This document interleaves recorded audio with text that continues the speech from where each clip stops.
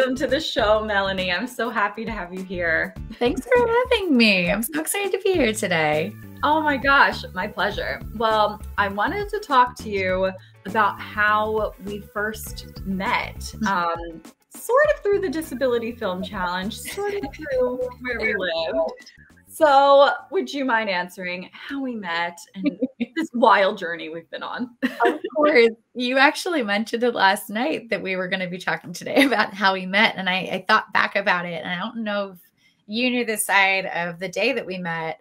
My story was that I was going to be a stage manager on a show in South Jersey with my friend Doug Winkelstein. And I was in the audition room reading sides for the people coming in. And you came in and auditioned, but you were wearing a long dress. And I was sitting at the table, I think probably with my arm covered, so you didn't see me. So we were talking. And then you sang your song, and it was the Nessa Rose song from Wicked, the one that isn't actually Dream Roll. Broadway Gods, hello. Dream Roll, right? And you sang it, and then you left, and I thought about it after you left, and I was like, I've never heard that song. I like that move, whatever that was style.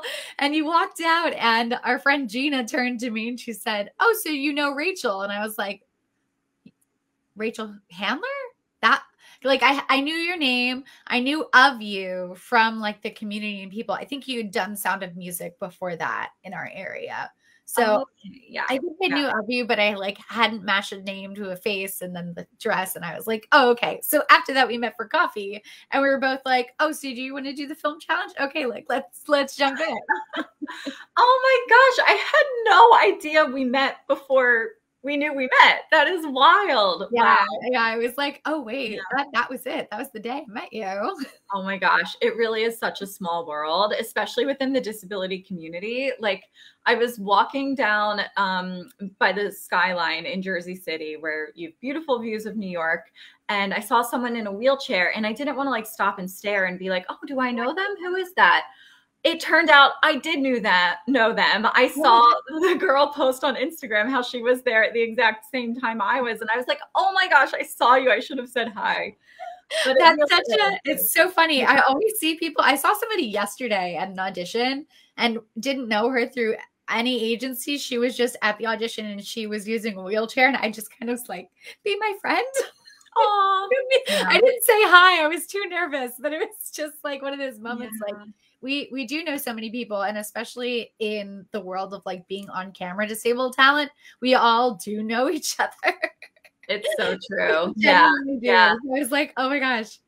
It's a small community, but it's growing, which is great, because I feel like now there are more job opportunities for especially kids with disabilities. So we get them in young, get them trained, and then there will be more and more opportunities as they grow into adults as well. So, and the Film Challenge is doing such an amazing job promoting inclusion and acceptance, and representation matters for people with disabilities. So why don't you chat a little bit about how we started with the challenge, like all the films we've done?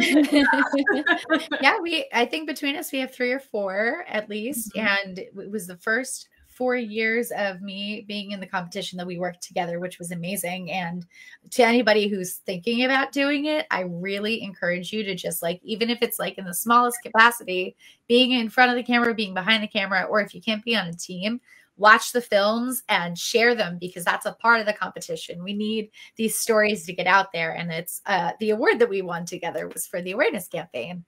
So it's a huge component of the competition. So even if you're like, man, I can't do it, I really want to do it, they do it every year. They do it remotely now too, which is so amazing. And there's so many opportunities. So last year, my film, I decided it was virtual. So I decided to really challenge myself and went into it as executive producer on my team, which I don't know if I'm going to do again this year. It might have been a little out of my lane. However, oh my gosh, you should. Your film was amazing. I plan to do the competition though. I'll be back. I'll be back, just not in the capacity of like leading a team. Just knowing what my strengths are versus, whatever potential weaknesses. However, I have to say that I am so happy that I decided to do it last year, because I loved my cast that I worked with and my team. It was just an amalgamation of such great talent. We had Steve Way from Rami, which was so cool. We had Amani Barbarin, who's on TikTok. We had Sam Manis, who wrote a book about Friends, and she has more content coming out soon. It just all of these artists who really push me to want to keep doing what I'm doing because they're really out there in the community. And I think that that was the best part of this. It was just kind of like the year that I decided to work with my heroes. Yes, I love that. It's all about building community, working with people who can only heighten the experience and give you more knowledge, and also, like, I'm sure you taught them a bunch of things too. So it's a very symbiotic. The more we work together, the more this the representation grows and the better it'll be. So your film Couples Therapy is on YouTube and it's so fun. It's so good. Thank you. And Disability Film Challenge, you can check out. It's just disabilityfilmchallenge.com. And it's sponsored by Easter Seals. Mm-hmm. And you can register to join a team, or you can register to do the challenge and then create your own team or try to find a team to join. There are some resources out there to find other people doing the challenge this year.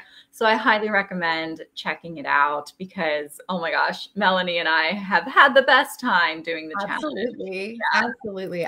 It's hard because as much as I like want to executive produce again, I do have a great team I'm looking forward to working with this year. And I keep getting messages like, are you doing it? Do you need a team? Do you want to be on a team? And I'm like, I wish I could be on all of the teams and be everywhere at once. I really do, because it's just so tempting. And I think that what I really want is just for somebody to watch these films and say, oh my gosh, what a great group of people. Hire us all, and then we can just like make a film in Vegas.